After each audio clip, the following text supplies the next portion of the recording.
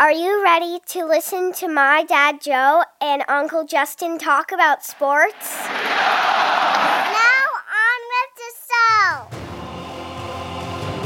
The Joe Mays and J-Raff Show is brought to you by Mays Sandwich Shop, which have been serving the greater West Lawn area delicious food for over 70 years. You are listening to the Joe Mays and J-Raff Show. Boring. A weekly podcast about sports since 2011. Don't you ever get tired of being wrong all the time? With a focus on football. Kansas City 31, San Francisco 20. Mahomes takes the snap. He's just going to throw it long for Demarcus Robinson. It is going to use up all the time. The game is over, and the Chiefs' kingdom has firmly planted its flag on top of football's highest summit. The Kansas City Chiefs are champions of Super Bowl 54. Now, here are your hosts, Joe Mays and Justin Raffoff.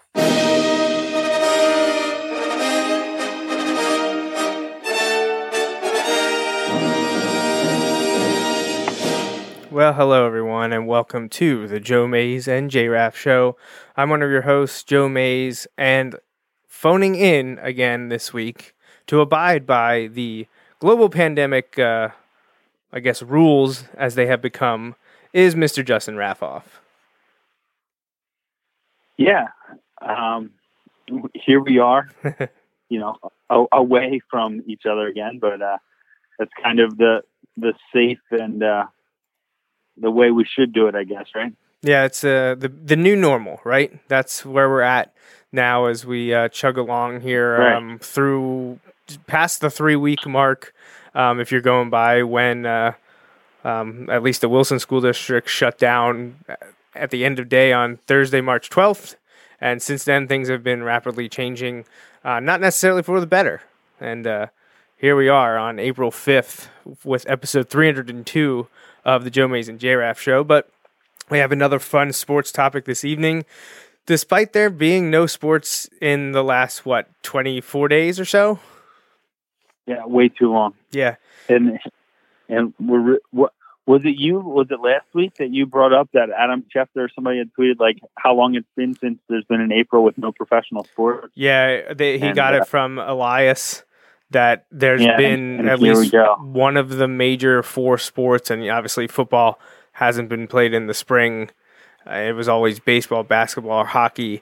I think it had been, 137 years, if I'm remembering correctly? Something crazy, yeah. It was the last time there wasn't any major professional sport, at least in America, was in April, what would that be, 1873, is that right?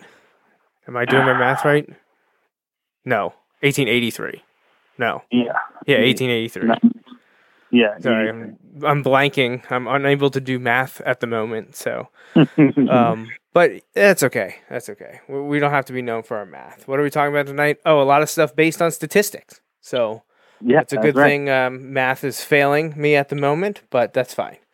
It's okay. So, we are going to do something. It's sort of an abbreviated or a slightly different or tangential to something we wanted to do weeks ago for our, kind of our own March Madness type thing, a bracket challenge. We were going to whittle down our favorite player for each of the Philadelphia sports teams. And then, the coronavirus stuff kind of got in the way and switched things up. And we decided to change that because we were going to start at the weekend that they had announced that March Madness wasn't going to be happening. So it kind of felt a little off to do our own bracket type thing. So maybe we'll revisit that some year. But we pivoted, and Justin came up with an idea of doing our own Mount Rushmores of Philadelphia sports. So this evening, we are going to examine the Phillies, Flyers, Sixers, and Eagles in that order and say what our foursome would be that, in our opinion, and each of us individually, not as a collective show, represent those 4 professional clubs from the city of brotherly love. And I think it's going to be fun. It was an interesting exercise, especially for me. I've I could have easily done without much research the Phillies and Flyers.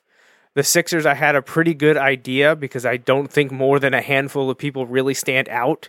And when you're talking about longevity, that kind of knocks down a few, I think, obvious ones that people might have considered. But then Eagles for me was tougher because I think I, off the top of my head, had only one or two. So I had to look into that one a little bit more. But it'll be interesting for us to talk about each one of those. And I guess before we dive into that and start, we're going to start with the baseball team, the Phillies. I just do want to put the contact info up since we've been doing the show now for over 9 years and we're over 300 episodes. Just want to remind everyone how to contact us. You can do so at the Mays Sandwich Shop email inbox, joemaysandjraff@gmail.com. You can also give us a call on the Mays Sandwich Shop hotline, which is 530-563-6297. I don't know if that'll work properly tonight because that is currently how Justin is calling in to be on this show. So maybe the best chance for you to be heard this evening to give your Mount Rushmore or submit a question is to do so via the email or on social media, Facebook and Twitter. Look for @JoeMaysandJraff or @JoeMaysandJraff show. So we're going to start with the Phillies, and I'm going to start with the Phillies first. Let you do the Phillies, and then you're going to go back and do the Flyers. So we're kind of rotate in that manner. Okay. So I'll go first, you go second, and then you go first, and I'll go second. We'll just rotate through them like that. So up first, and I don't know, you probably don't have this pulled up in front of you, but I have on my image. We'll see how many people can guess before I start talking about them. So my Philadelphia Sports Rushmore for the Phillies, and it is up on the video now if you're watching on Facebook Live, Periscope, or YouTube. From left to right, hopefully people can figure it out. I tried my best to shove their faces on that mountain, and it is Mike Schmidt, Harry Kalas, Chase Utley, and let's see, who was the last one I picked? Any guesses out there? It was tough. I'm not going to lie. It was very, very tough for who to decide. But the last one I did was Richie Ashburn. Okay, I was going to say Philly Fanatic. No, I was thinking about that, but I had no problem considering things like founders and owners and broadcasters and things like that. But I didn't go into the mascots because I think the Fanatic over the last 35 years or so now, as we are hearing based on the lawsuits, Fanatic is quite easily and may possibly be the most recognizable mascot, at least in North American professional sports. So he definitely, I wouldn't argue against him being included, but I did stick with the people of the actual human variety. So fair enough. Yeah, so that was my top four, and that's not really in any order. That's the way that I shoved their faces on the mountain in the picture I made. So Mike Schmidt, I think most people listening to the show will agree that not only is he the greatest Phillies player of all time, he is the greatest third baseman in Major League history. So I don't think there's any way that you could exclude Mike Schmidt from being on the Phillies Rushmore. And, what is there left really to say about Harry Kalas? He was the voice. It's someone that people just attached to. He was, to a lot of people, he was like another grandparent, at least in the later years and the years leading up to his unfortunate passing, and then the Phillies winning the World Series in his final full season, calling the games. He's someone that was intimately attached to Phillies baseball, and someone that when someone mentions the Phillies to me, Harry Kalas is easily one of the first people that I think of. Then third, I wanted someone from the modern era of winning the 2008 World Series, and I could have picked from a variety of people, including Jimmy Rollins, Ryan Howard, Cole Hamels, and I have a lot of love for Carlos Ruiz, but I think overall, in terms of productivity across the board and his all-time willingness to improve, I had to go with Chase Utley, who Harry Kalas refers to as the man in that incredible clip. But I can't really argue against any of those others modern era guys being included on there. In terms of wins above replacement, which is one of my favorite stats that the Baseball Sabermetrics use, Chase Utley ranks second in Phillies history. He's not close to Mike Schmidt, but no one is close to Mike Schmidt. But Chase Utley is second, and I wish things would have ended better for him in Philadelphia, but injuries kind of ended a lot of the people that we associate with the glory days of the Phillies from 07 to 2011 or so, 2012. But Chase Utley, I think, deserves to be on there. And then the last spot was the toughest for me, because I was down to a few people. Richie Ashburn, who ended up getting the nod for me. I felt like I wanted to include him, but then I was like, wow, I don't really have any pitchers. So what pitcher could I possibly put on there? And 4 came to mind. One I already mentioned in Cole Hamels. But looking overall at his statistics, while I think he was on par or close to the metrics of Curt Schilling, I favored Hamels because of him winning the World Series and the World Series MVP. But he also was overshadowed by two other pitchers, one of which, both pitched in the World Series, one won in Steve Carlton and then Robin Roberts. So it was kind of a 3-man race between Richie Ashburn, Robin Roberts, and Steve Carlton.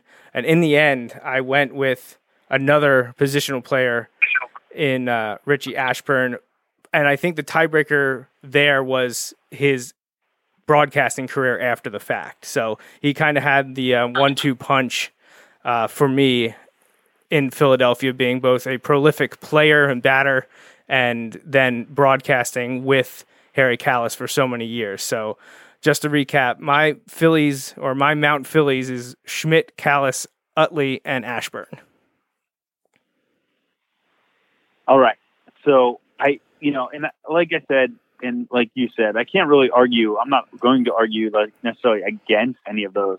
I really like, some of those picks, and they're gonna, there is a little bit of overlap here. So when I look at mine, I'll get the one right away that's going to be the overlap, is going to be Mike Schmidt. And like you said, I know some of our listeners, specifically maybe Baltimore Orioles specific listeners, may argue that, they had some pretty legendary third basemen as well.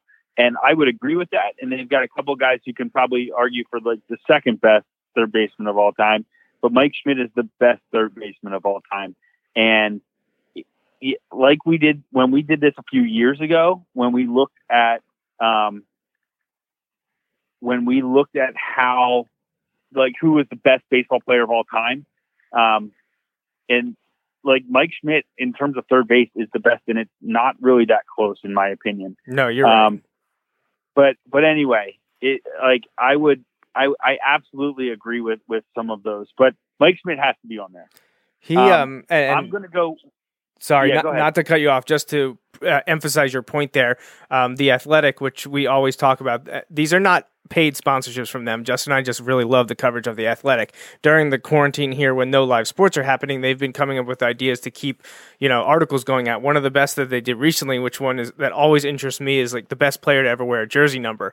And they did team-specific ones, but they also did league-specific ones. So baseball did one recently, and Mike Schmidt was the choice for number 20. And they go into talking about third baseman and the Orioles always usually getting upset that it's not Robinson. But yeah, Mike Schmidt has to be part of your Phillies mountain. I can't see how you could ever leave him off. And Justin and I nailed that one together perfectly. However, the other 3 are all different. And I mentioned all of his other 3, but I'll let him talk about why he included them now. Yeah, so when I look at Carlton, Steve Carlton will go down as one of the best left-handed pitchers of all time. And that's why I had him on the list. I know he had some years before he was in Philly, but he was a huge part He was on the team with Mike Schmidt that brought the first World Series to Philadelphia before our lifetime. But just when you look at when you look at his numbers over the years, just incredible numbers. He won 28 games one year as a Philly. Like that's crazy. But you look at some of those just kind of nuts. Robin Roberts was another one that's on there. And again, I feel like I was kind of splitting hairs when you look at like Richie Ashburn and some of the other guys there. It was really tough to kind of pick. The Phillies don't have the history in terms of like the number of Hall of Famers as some of the other teams. But when I look at like Robin Roberts or Richie Ashburn, some of those guys, you could pick any of them and put them on there. Absolutely. I went with Robin Roberts. The one that's kind of like people may like question a little bit for me is Jimmy Rollins, but I went kind of, and it's crazy because we've been talking a lot about like statistical things and rightfully so. But I feel like Jimmy Rollins was one of those guys that they really kind of, I don't think they have the success a decade ago or a decade plus ago without him. You know what I mean? Like he brought some of that swagger, and yeah, he had to be reeled in sometimes. He got benched in New York for showing up late and, things like that. But he was also the guy to go out in spring training and say, we're the team to beat when everybody was picking the Mets. You know what I mean? He was that kind of guy. And one of the things, and I know it gets a little dicey because you can look at it a couple of different ways. I feel like Chase Utley is definitely undervalued outside of Philadelphia, even though he's one of the best offensive second basemen of all time. And as you mentioned, when he came up, there was talk that they were going to have to move him to first base because of his defense, and he improved so much of his defense, and he made one of the best plays in World Series history. And if he played for a team like the Yankees or something, it would be probably rated one of the best plays in World Series history when he faked the throw to first and threw home in Game 5 of the World Series against Tampa. Yep. It was unbelievable. I remember like Greg and I were sitting there in the stands, 300 level, and I said to him, I'm like, that's one of the best plays of all time in baseball when that happened, because like that saved a run in a 1-run game. It was unbelievable. So Chase Utley, certainly worthy. You talked about WAR right up there. I picked Jimmy for some of the intangibles, but also one of the things that pushed him over the top was, and I just seen this article the other day, he is one of 4 players ever in baseball, ever to have a 20 home run, 20 triples, 20 doubles, and 20 stolen bases in a season. Only 4 guys have ever done it. And like, when you talk in baseball, there's only 4 to have ever done it. That's insane. And to make it even a little crazier, there was only 2 guys until 2007 when Curtis Granderson and Jimmy Rollins both did it. But it happened in 1911, Frank Schultz. It happened in 1957, Willie Mays, who we say is the best baseball player of all time. Yes. And then Curtis Granderson, who is a really solid career. I think, honestly, his career probably is similar to Jimmy Rollins. But then you have Jimmy Rollins, who is the Phillies' all-time leading hit king. He has more hits than anyone in Phillies history as a Philly for a franchise. Like, just to clarify, I know Pete Rose played for the Phillies, but not for his whole career and things like that. But right, he didn't sign with the Phillies till he was 38. Right. Jimmy Rollins has more hits as a Philly than anyone else in history. And I just feel like, and again, yes, those, you could pick almost anyone from that squad. Ryan Howard, Chase Utley, Hamels, you referred to. I know some people would throw like Victorino and like guys like that in there. And I understand you can make a case for all of them. I just feel like Jimmy brought something to that team, that swagger that was essential, and they kind of lived up. Like we talk sometimes about teammates writing checks that the that their teammates have to cash. And Jimmy certainly did that, but the team backed him up. I feel like the team lived up to his expectations. It was the perfect storm to have that swagger and attitude and confidence, proving that it wasn't cockiness because he was right. Like that's there's a thin line between confidence and cockiness, and the Phillies in 2007, 2008, 2009 really were able to capitalize on guarantees and the amount of confidence that certain players exhibited. And it's funny, you could come up with an entire Mount Rushmore easily, maybe even twice over, just for that team from 2007 through 2011. They were that impactful on the Phillies as a program, as a baseball club. So, anything else to say about your four Phillies? No, I mean, I think we're good there. Like you said, it's really hard. And baseball, I feel like, is maybe the hardest. Well, no, football is really hard too. But when you look at comparing the generations, it's so difficult. You know what I mean? In baseball, there's so much history, and let's think that the Phillies were so bad for so much of their history that it's it's kind of tough.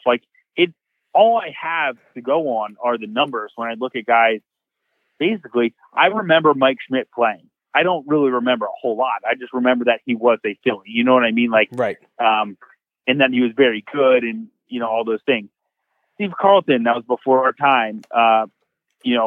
Obviously Robin Roberts and Richie Ashburn. Richie Ashburn, the announcer, was around, but Richie Ashburn, right. That was all before us. So, Jimmy Rollins, that's my wheelhouse. I know those guys. Right. You know what I mean? So, but yeah. So, yeah, I don't really have anything. I'd be interested to know what some other people think. Yeah, I have. In the comments, I do have in the comments that someone said it's a completely legit mountain, but I'd love to see some '93 Philly love that team. I know. And then they followed up. They said, I know there isn't a single player from that team that deserves to make the list, but it was a fun team. No, I mean, you could make a 93 Phillies Rushmore too. They're not going to crack the overall, 120 plus, almost 125, 130 years of the Phillies organization. They're not going to make it because I think the ones that we talked about, our combined 7, I feel like is a great start for anyone to pick 4 from. Right. We can easily make one for the 08 team and in that area, which I think you're pretty much looking at Rollins, Utley, Howard, Hamels, and then you're going to have people that really are high on Ruiz. Maybe you throw in Lidge or Victorino. But 93, I mean, oh boy. Lenny Dykstra finished second in the MVP vote that year. Right. He would obviously have to be on there. Darren Daulton, John Kruk. Where do you go with the 4th spot? Are you crazy and you want to throw Mitch Williams in there? I mean, just because of the optics, just like his name association, you could easily do that. But the amount of incredible players that were on that team with Mickey Morandini and Kevin Stocker, a mid-season call-up that ended up taking over the shortstop role for that team, Jim Eisenreich and was it Milt Thompson? Just an incredible amount of characters and what that was the first time that I really fell in love with baseball, was that early 90s team. The Phillies had been so bad until that 93 year, and it was just like magic. I remember listening to the games on radio while at my grandparents' farm and just being so excited that the Phillies were actually good and they were a fun team to watch. Yeah, absolutely. All right, so I do have here an email from your dad about his Mount Rushmore candidates. So he got his top 4, and we touched on most of these. Mike Schmidt, included on both of ours. Steve Carlton and Robin Roberts, which were both on yours. And then his number 4, though, was Jim Bunning, who we didn't give any love to in our discussion. But I know his name was floating there while I was doing my research. He just didn't make my cut, but definitely a candidate to be included. I believe his name was dropped in the Athletics discussion on jersey numbers as well. And your dad gave a few honorable mentions, kind of like we talked about, and he threw out Grover Cleveland Alexander, so going way back with that one. And then 3 more modern era guys that we talked about, Chase Utley, Jimmy Rollins, and Cole Hamels. And then he also mentions Richie Ashburn as well. So a couple new additions there, but pretty much right where we had been with our discussion for the Phillies. And he follows that up with few that could get there in the future based on, literally right now. Bryce Harper and JT Realmuto both could get there in the future, depending on how the next few seasons go. And I completely agree there. I love Realmuto. I hope they are able to extend him. Right. I would love to have to revisit this in a few years, Yeah, that would be a positive sign for sure. So next, let's do the Flyers. And I'm going to let you go first, but since your dad sent one for each of them, I'm going to read his Flyers before we get into ours. Okay. I think I think we're going to be cycling through a lot here, although I know that I have a few different from both you and your dad. But your dads are Bobby Clarke, Bernie Parent, Ron Hextall, and Bill Barber. So those are some pretty big names in Flyers history. And if you look at your list compared with your dad's, it is exactly the same. So why don't you get us up to speed with these 4 Flyers legends? Of the 8 spots, 7 of them have been the same for me and my dad. However, he went on the list. Maybe he thinks Mount Rushmore, they're just going to put faces the whole way around the mountain. I don't know. But when I look at the Flyers, this one was tough for me.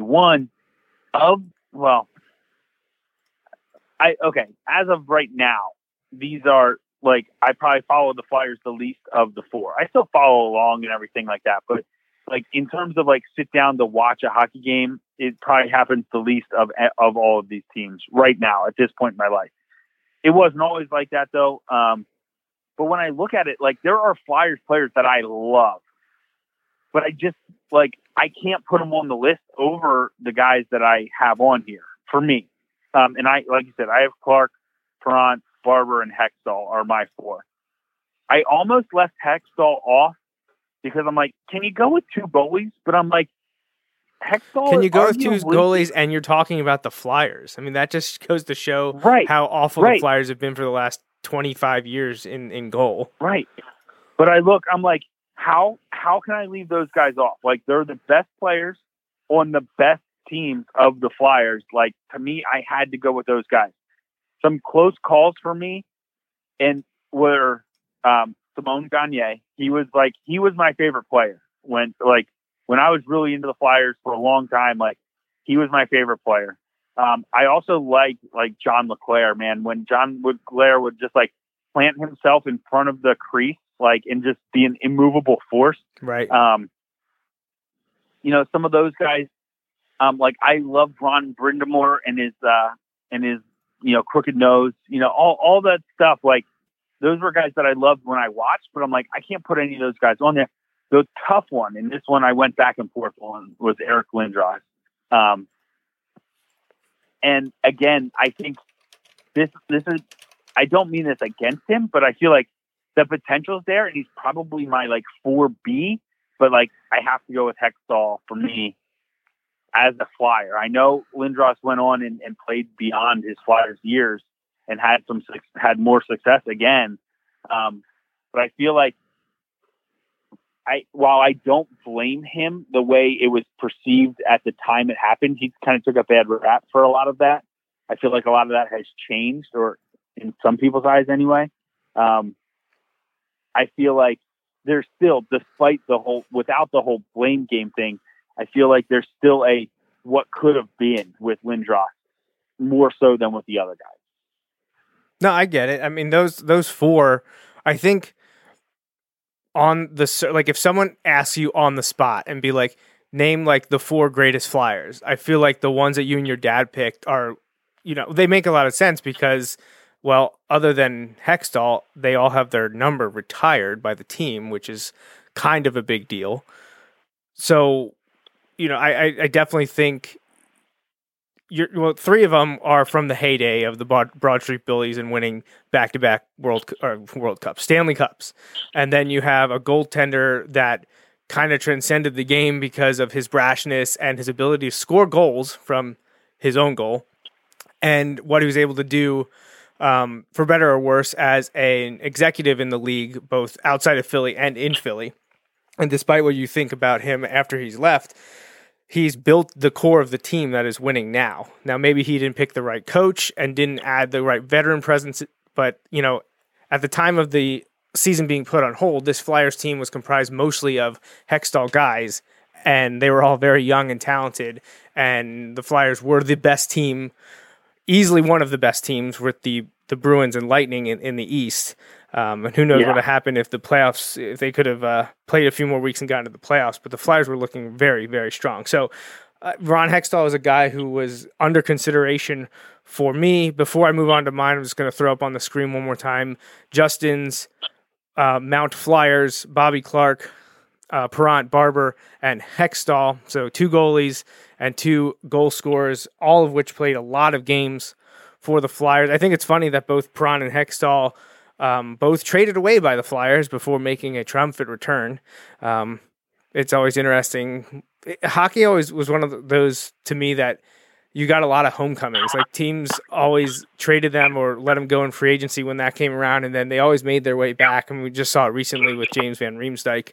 And I know it happens in baseball too, but the hockey always seemed to stick out to me that there was a lot of people returning after they had already been sent packing once. But let's get to my Rushmore Flyers because it's different. I have only 1 overlap and only 2 players on my list.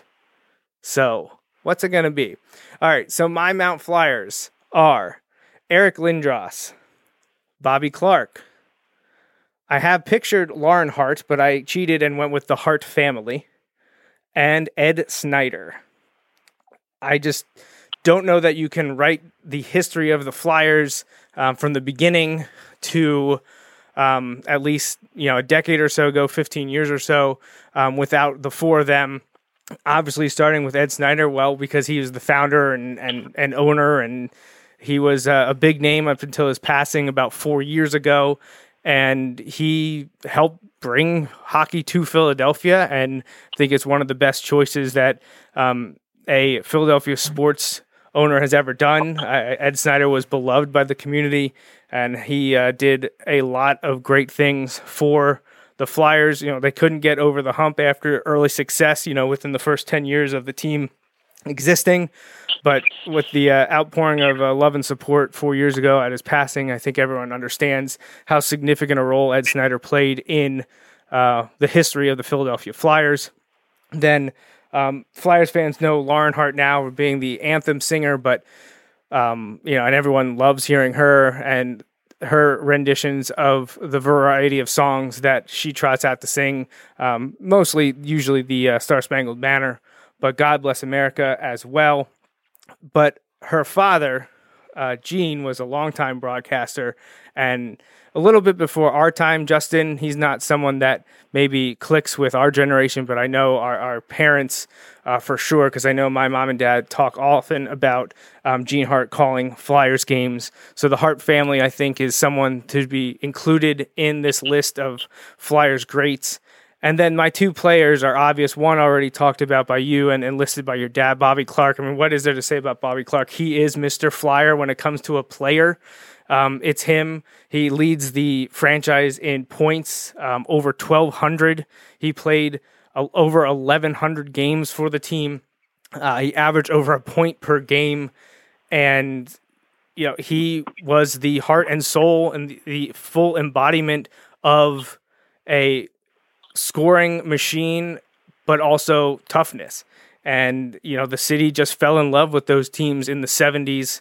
And, Bobby Clarke obviously played a huge role with the Flyers after the fact. And despite his semi-retirement now, he still is present with everything to do with the Flyers. So he has to be on there. Just like Mike Schmidt has to be on the Phillies one, Bobby Clarke has to be on the Flyers one. And my last one is Eric Lindros, and I know you talked about leaving him off.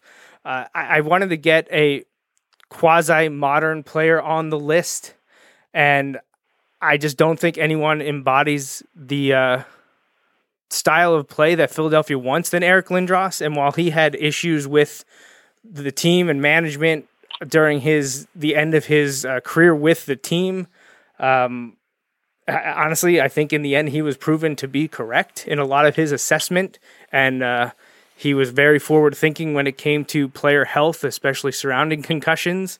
And thankfully, the organization and Lindros have reconciled, and they have given him his due. He's gotten strong ovations when he's returned for alumni events. And a few years ago, I think 2 years ago, this past January, his number was retired with all-time Flyers greats. And it was a deserving honor because, in terms of his points per game, no one was better in orange and black than Eric Lindros. He averaged 1.36 points per game with the Philadelphia Flyers, which is just absolutely incredible. When he was on the ice, he was a difference maker. When he was fully healthy, he was what everyone thought he could be. Unfortunately, injuries derailed his career, and he never became the next one. But when he was healthy, those mid to late 90s teams were absolutely dominant when he was on the ice. And, he was one of my first athletic role models. He's someone that I always looked up to and wanted to, envision myself being able to play like, which I know was nowhere close to the real thing. But, he's someone that will always jump into my mind when someone mentions the Flyers. A couple people that missed out on my list, but were in consideration. I think really the only one of late that has a chance to push this, and it depends on probably how the next 2 or 3 years goes, is Claude Giroux. He's been team captain for a few years, and he's been with the squad since, I think, 2008. He played a few games in 2008.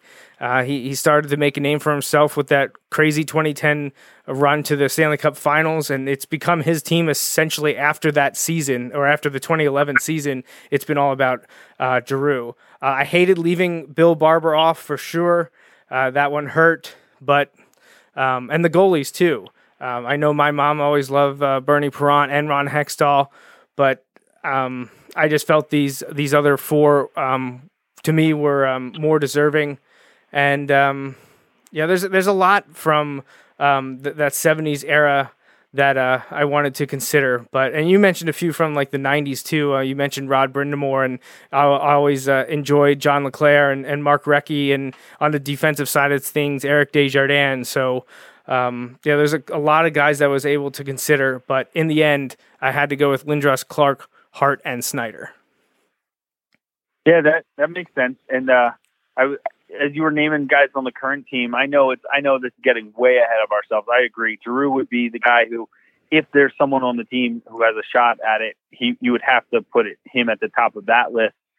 But I look at don't sleep on my boy Carter Hart. Maybe we can get a third boy on there eventually. Yeah, we'll see. If the existing or the current embodiment of the Flyers can win, or even just maybe make the finals once or twice in the next 5 years, I think you'll see a lot of these guys have strong consideration. If Giroux can finish out his career and be a lifelong Flyer, and they win a cup or get to another one or two, then chalk him, put him up there right away. Yeah. Oh my gosh. Yeah. Well, I mean, he's closing in.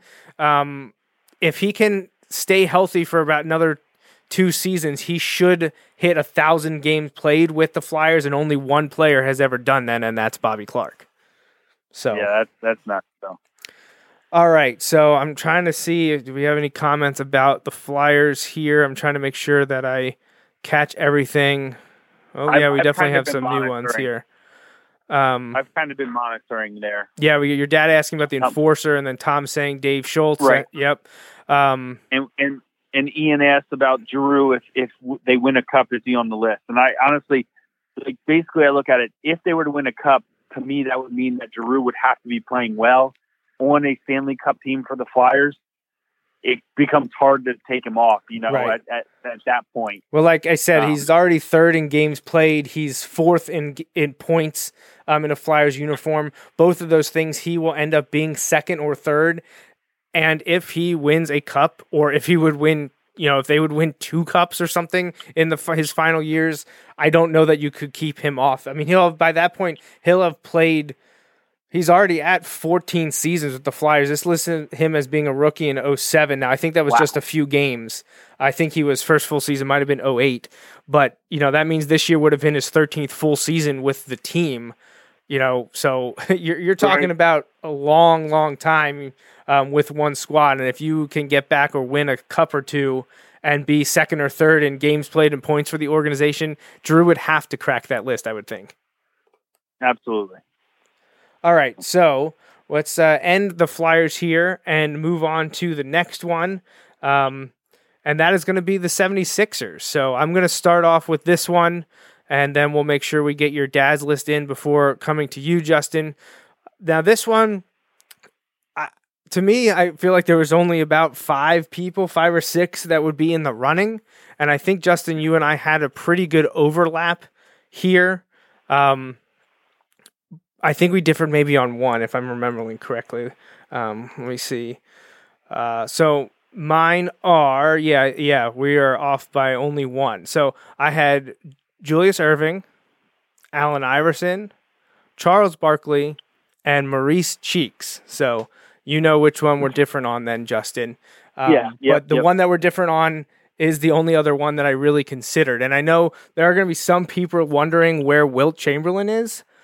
And Justin and I have mentioned this a bunch of times, specifically off air. I don't know, we don't talk basketball too much on air, but Wilt Chamberlain, despite having success with the Sixers, he wasn't a long-time member of the 76ers. I don't know that most people would, I think, see him in a Lakers uniform, I would think. I don't know. What do you think, Justin? Yeah, most of his best years were not with the Sixers. He had phenomenal years with the Sixers, but it was a short run. And it's just, you could consider him because of how great he was. Right. But when you look at the guys that make this list, their careers peaked as Sixers, or even not peaked, but they had a strong run as a Sixer. Yeah. And you could, so I think, because it's hard to say that Charles Barkley peaked as a Sixer because he played on some great teams after that, but he was the best player on those Sixers. He was a dominant player for the Sixers for 8 years. For a long time. He played for the Sixers for 8 years. It wasn't just 2 or 3. So. Yeah, so that's my 4 there before talking a little bit about each of them. But Dr. J, AI, Charles Barkley, Maurice Cheeks. Then the only other 2 I considered, Wilt Chamberlain has to be considered because he's one of the all-time greatest basketball players, and he played in Philadelphia, and your dad mentions him. He scored 100 points in a game. Think about, how crazy is that? People are super excited to see someone drop 50, and then, you see someone hit 60 or 70, and people just go nuts. But this guy dropped himself triple digits in a game. At Hershey Hershey Park Arena. So, that's kind of a big deal. But because of his success mostly being outside the 76ers uniform, I didn't include him.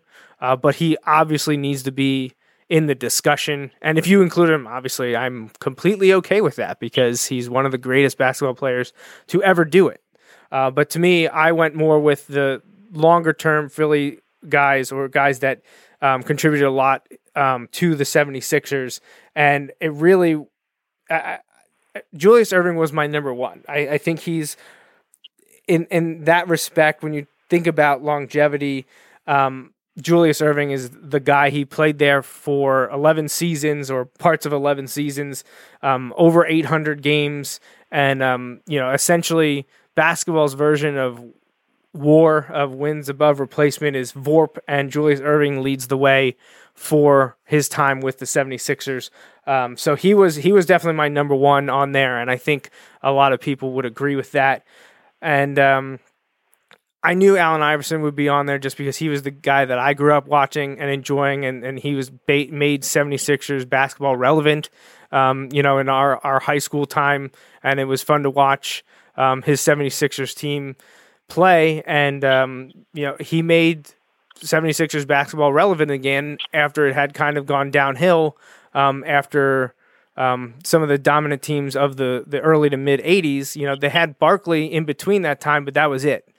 AI put the team on his shoulders, and they found a few pieces to go around him, and they had to go up, unfortunately, with one of the greatest teams ever in that 2001 Lakers squad. But Allen Iverson's time in Philadelphia, while it wasn't perfect on or off the court, he's clearly one of the top 4 76ers players and deserves to be on the mountain with the likes of Charles Barkley, who, again, was putting up ridiculous statistical feats on some really dismal Philadelphia teams. The 4th spot was toughest because it was down to Maurice Cheeks, Moses Malone, or Wilt Chamberlain. And again, I favored Cheeks because in a Sixers uniform, he has the 4th highest VORP and played in over 850 games, actually a few more than Dr. J did for the 76ers. And obviously, Mo Cheeks has also had a long coaching career with a stop in Philadelphia. And your dad actually mentions in his email talking about loyalty, and Mo Cheeks has certainly showed that for the 76ers. So those are my 4. Justin, we overlap a lot, but I'll let you talk about your 4, especially the one that I haven't touched on much yet. Okay, so absolutely. Barkley's on there. We kind of mentioned he had some great years elsewhere, but he also had a lot of success in Philadelphia for some really bad Sixers teams. But I had to include him because he's a Hall of Famer. And honestly, when you look at the Sixers and you talk about Hall of Famers, you can kind of get stretched pretty thin at points.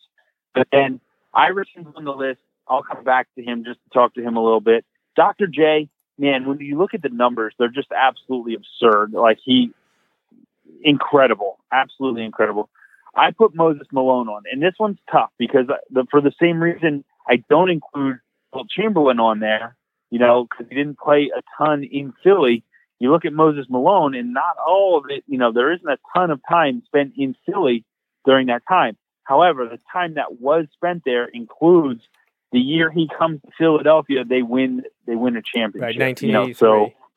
Right. So it's tough to not include that, you know what I mean? Because you look at that time. But just think about that. I mean, 2 of the guys, all right. So 2 of the guys for basketball that I have, Moses Malone and Julius Erving, overlapped in time, you know what I mean? And it led to championship. Yep. And then you also had, if you go back to the Flyers, 3 of the guys I had overlapped in time. Yeah. And it led to 2 championships. And then if you go to the Phillies, 2 of the guys, Carlton and Schmidt, they overlapped in time as well. So, man, imagine when you get a couple guys that are on your best evers at the same time, it's a good thing for the team. Imagine that. But I have Moses Malone on there. You look at his career, obviously, there's a lot of things on there. However, it doesn't all come with the Sixers. However, you also get a Finals MVP in there, which is kind of that's a big one for me. Mm-hmm. So he got the nudge.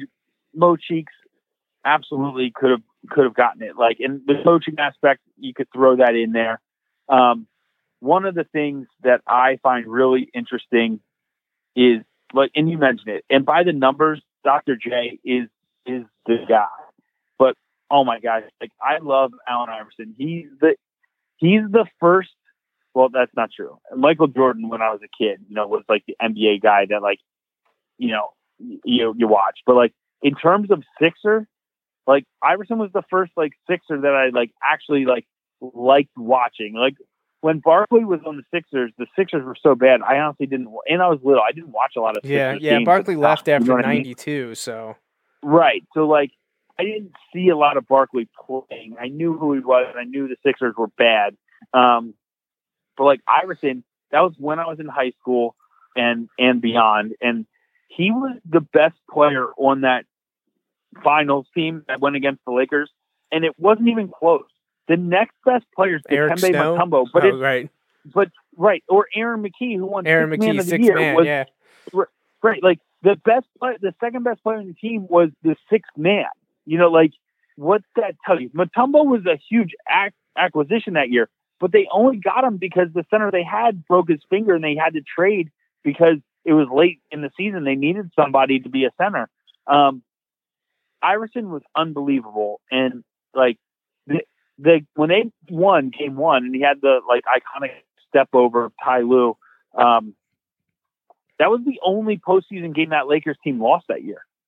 They were undefeated coming into that game, and then they won the next 4 against the Sixers. But like that was the only game they lost in the playoffs.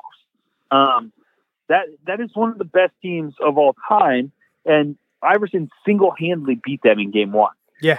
And he just had no help there. Like Iverson, gets a rap, for all kinds of things, but he was on the all-rookie team. He was the MVP in the 2000-2001 season, 11-time All-Star, 3-time steals champion.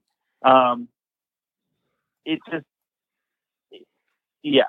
was unbelievable. And you match it up where he's 6 foot if you're measuring him with like new sneakers on. Like he pound for pound is one of the best players in NBA history. And so like I give him the nod, and this is one of those things where I say it and I mean it, but like I understand people don't always do it the same way. But to me, Iverson's the best Sixer of all time. And I know that's blasphemous to some people, but I'm going to say it anyway. Allen Iverson's the best Sixer of all time. So there, I put it out there. Hey, you can put out there whatever you want. It doesn't mean everyone's got to pick it up. I mean, well, now it's on the internet. The internet is forever, so we'll see how that goes for you. I do want to. I missed that my dad had texted us during our Phillies segment to say that he would replace Chase with either Steve Carlton or Jim Bunning on my list. He favors Carlton or Bunning over Chase. But I haven't heard him about any of the others, which is a little surprising. Although maybe this will get him to text again with you saying Allen Iverson is the greatest 76er of all time. Because I think he's squarely in the Dr. J camp for sure.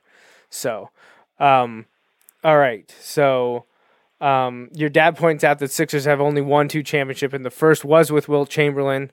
I don't believe so. Didn't they win in 80 and 83? Yes. Wilt Chamberlain retired in 1973. Okay. Well, you would know that better than I because I don't know much about the basketball other than 83 and 2001. Yeah, I don't think so. It's amazing that I can look. Oh, you know what? You know what? He played for the Philadelphia Warriors. Yes. I think before. But that was in the 60s. Yeah.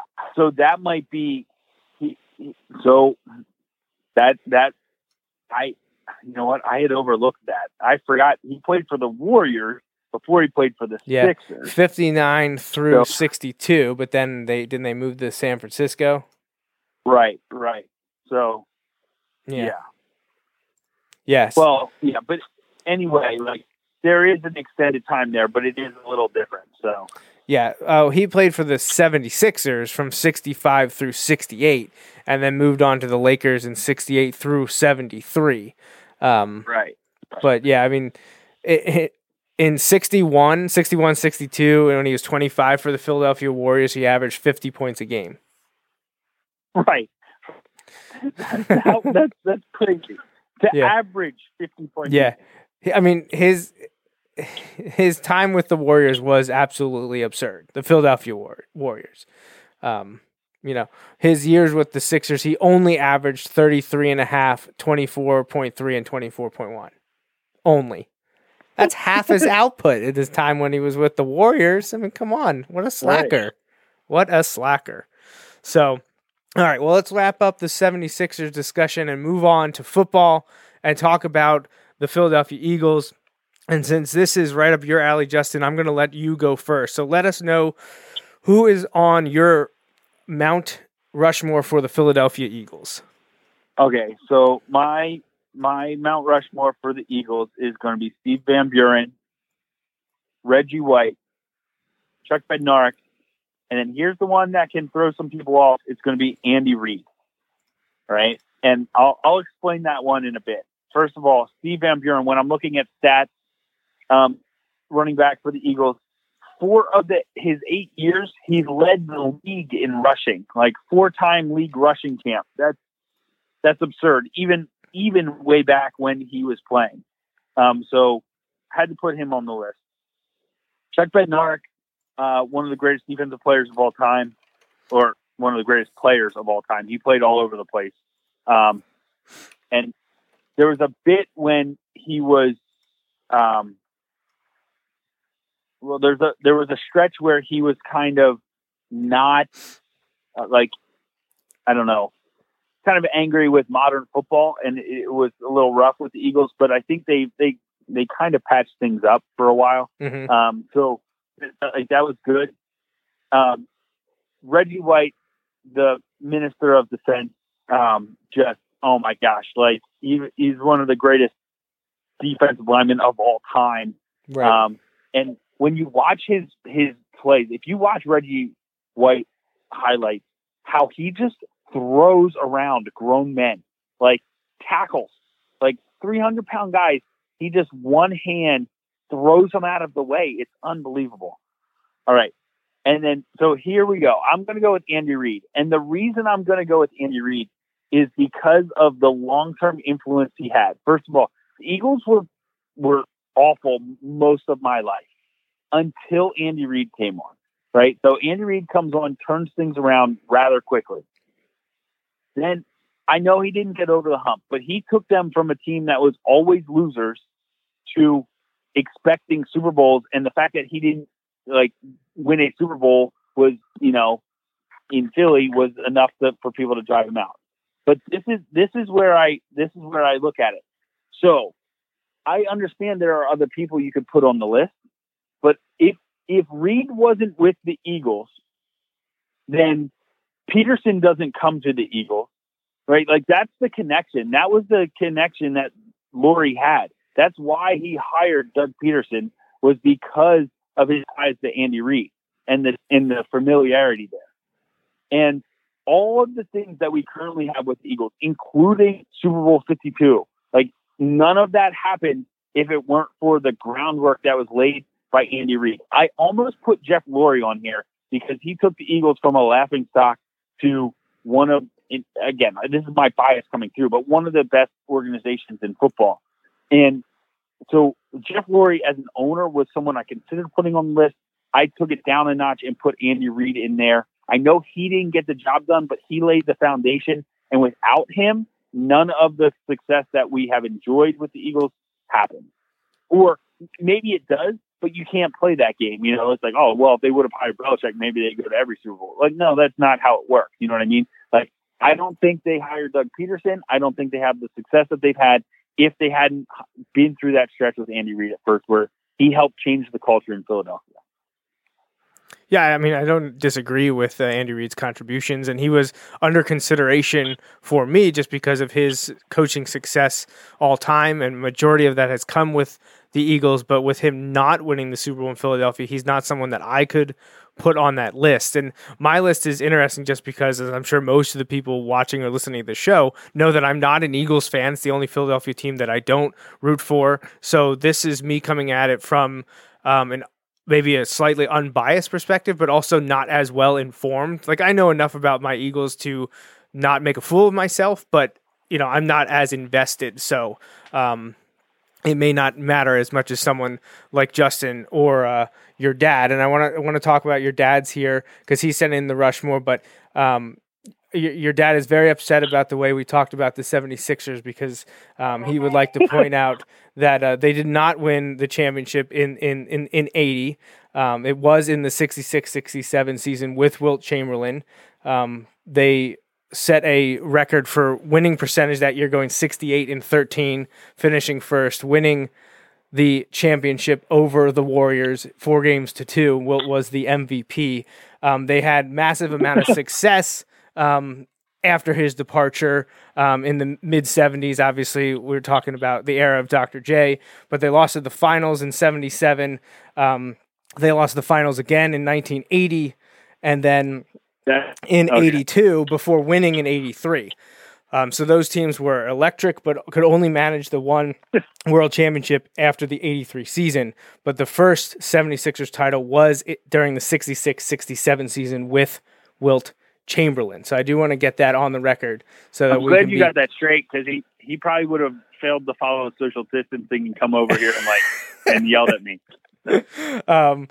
For sure. So let's get to your dad's Eagles Rushmore candidates.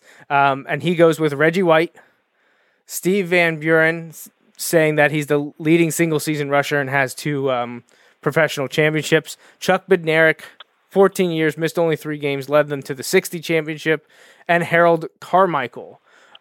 You mentioned a few of them, actually 3 of them, in White, Van Buren, and Bednarik. And you went with Andy Reid. He went with Harold Carmichael. So again, I almost went with Carmichael. Carmichael was on my list, and I took him off and put Reid on there. Yeah, Carmichael, now a Hall of Famer. Right, and he was also on my short list. Again, I think I ended up having about 7 Eagles that I needed to whittle down.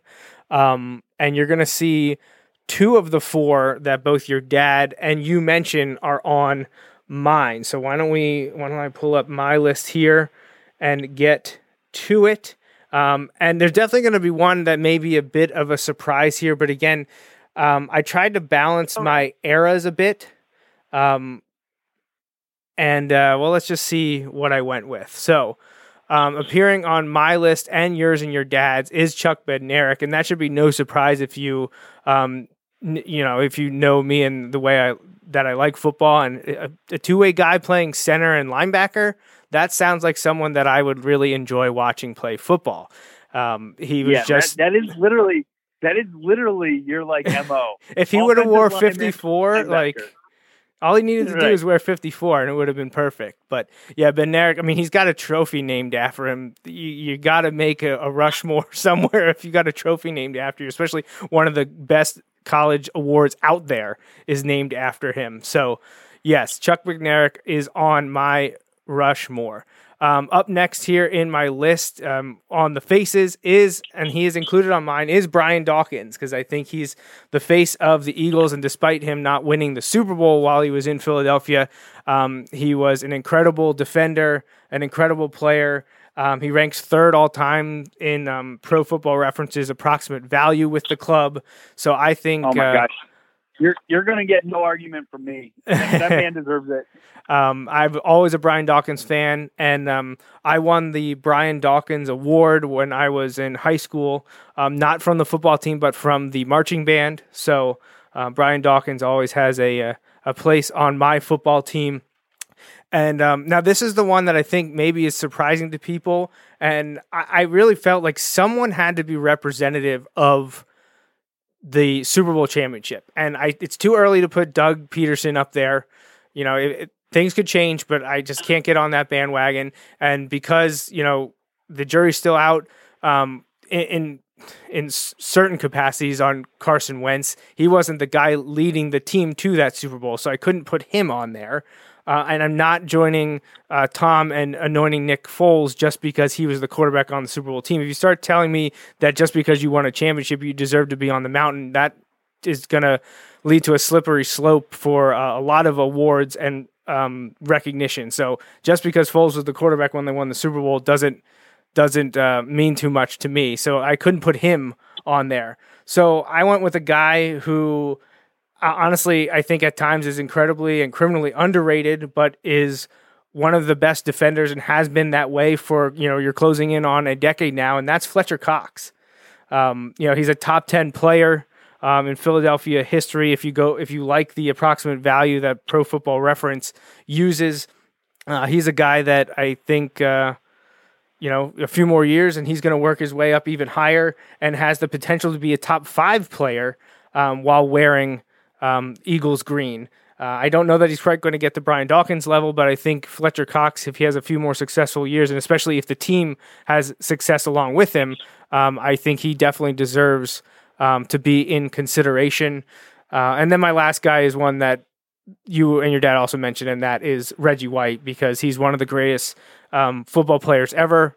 It's a shame that he couldn't finish his career with the Eagles and decided to move on and essentially was the driving force behind modern free agency. But, that's the way it works sometimes. And his contributions both to the Eagles and as the NFL defender at large can't be overstated and absolutely deserves a place on the Eagles list. Harold Carmichael and Ron Jaworski were two of the others I considered.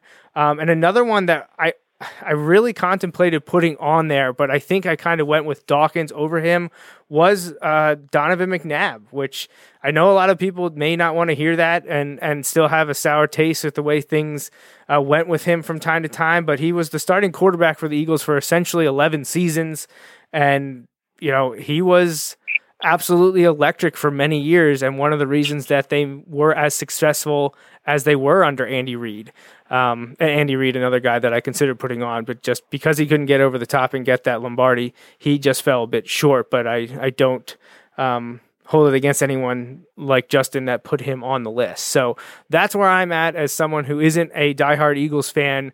Those are the ones that jump out to me, and I'm sure some people may be scratching their heads with Fletcher Cox, but I felt that someone from the Super Bowl team should be on there.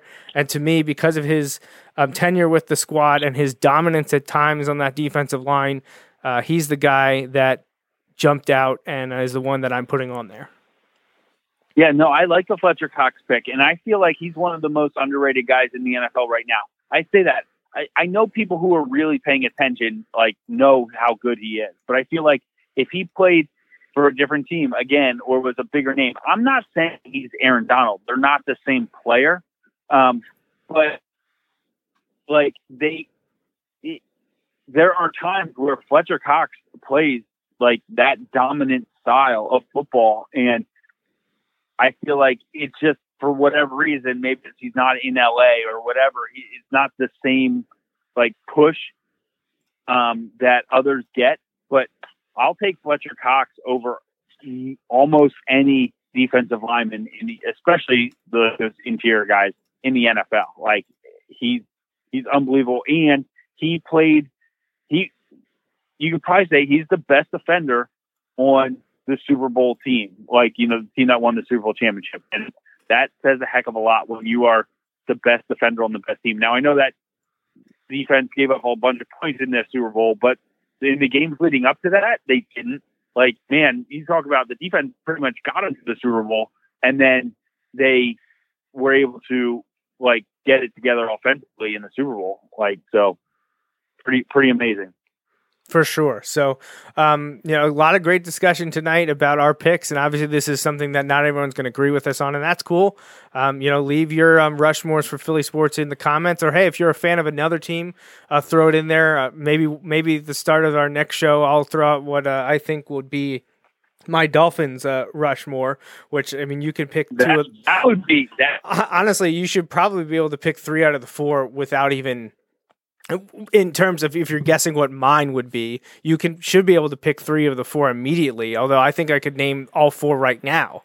So it's honestly, I think it's pretty easy because I'm picking Dan Marino and Zach Thomas, and I don't know how you can't pick Don Shula or Larry Zonka. So I don't know. Maybe that would be a lot more straightforward than I'm thinking. I know there'd be people that outside of my mind that wouldn't include Zach Thomas on that list, but to me, for my Miami Dolphins fandom, it's got to be Marino, Thomas, Shula, and Zonka. And I wasn't even around to watch Zonka play, but he's Larry freaking Zonka. Larry Zonka is going to make that mountain. So Thomas makes it over Jason Taylor? Yeah, to me, yeah. I love Jason Taylor, and he's a Hall of Famer, and he deserves to be. But in my view, I would put Zach Thomas there, and that's an immense amount of bias coming from me. But if it's my Dolphins Mount Rushmore, it's Zach Thomas, Dan Marino, Don Shula, and Larry Zonka. So, all right. So we're going to wrap it up there. We went a little bit long, but I knew this would be a topic that would generate a lot of discussion with at least Justin and me, but I'm glad a lot of people joined in on the Facebook page. And, make sure you like and follow us across social media, especially Facebook and Twitter, and check us out on SoundCloud and on YouTube. And subscribe to us on Apple Podcasts, Google Podcasts, Spotify, and a variety of other podcatchers. We will not be here next week. Next week is Easter Sunday, so we will have the night off, but we'll be back in 2 weeks, which will be our NFL draft preview. That is coming up in just over 2 weeks, 2.5 weeks from now. It's on Thursday. They'll be doing it just like we're doing the show. Exactly. Yeah. I mean, they want to be us. So we're just decided, hey, we're going to forego all that money and what Las Vegas can bring, and we're going to just do it remotely. But they're probably going to get killer ratings because people are going to have starved another 2.5 weeks of sports, and that's going to be the first thing. Well, I think they could have a lot of success. I saw somebody say they're like, don't get me wrong, I'm going to watch. But they're like, I really have no idea what exactly it is I'm going to be watching. And I think it was Rich Eisen chimed in. He's like, you're not the only one or something like that. Excellent. So, all right, Justin, thanks for calling in again. Have a good work of digital online learning as that gets launched in the Wilson School District. Yeah, getting ready for my online office hours tomorrow. So. Yeah. So, good luck to all the students and the teachers going back to do that. That'll be a learning experience for everyone involved. Stay safe and healthy, everyone. Continue to social distance, and hopefully we can get out of this soon enough for everyone's health and future, and more narrow-minded to get the sports world back and have some live action stuff to talk about rather than made up stuff. Although this has been really fun the last few weeks. So thanks for joining us. This wraps up episode 302 of the Joe Mays and J-Raff Show. Like I said, we'll be back in 2 weeks to talk NFL draft.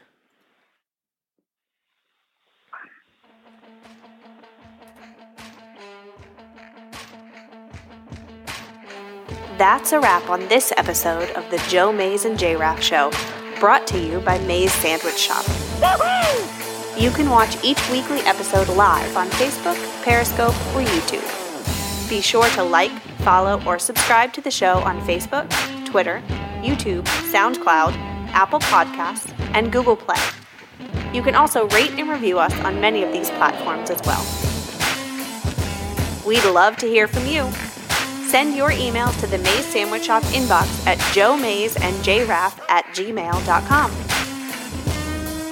The Joe Mays and J-Raff Show is a part of the JMNJR Radio Network, home to other productions such as the Bulldog Hour, Tangents with Friends, and Nat Chats with Dad. Until next time.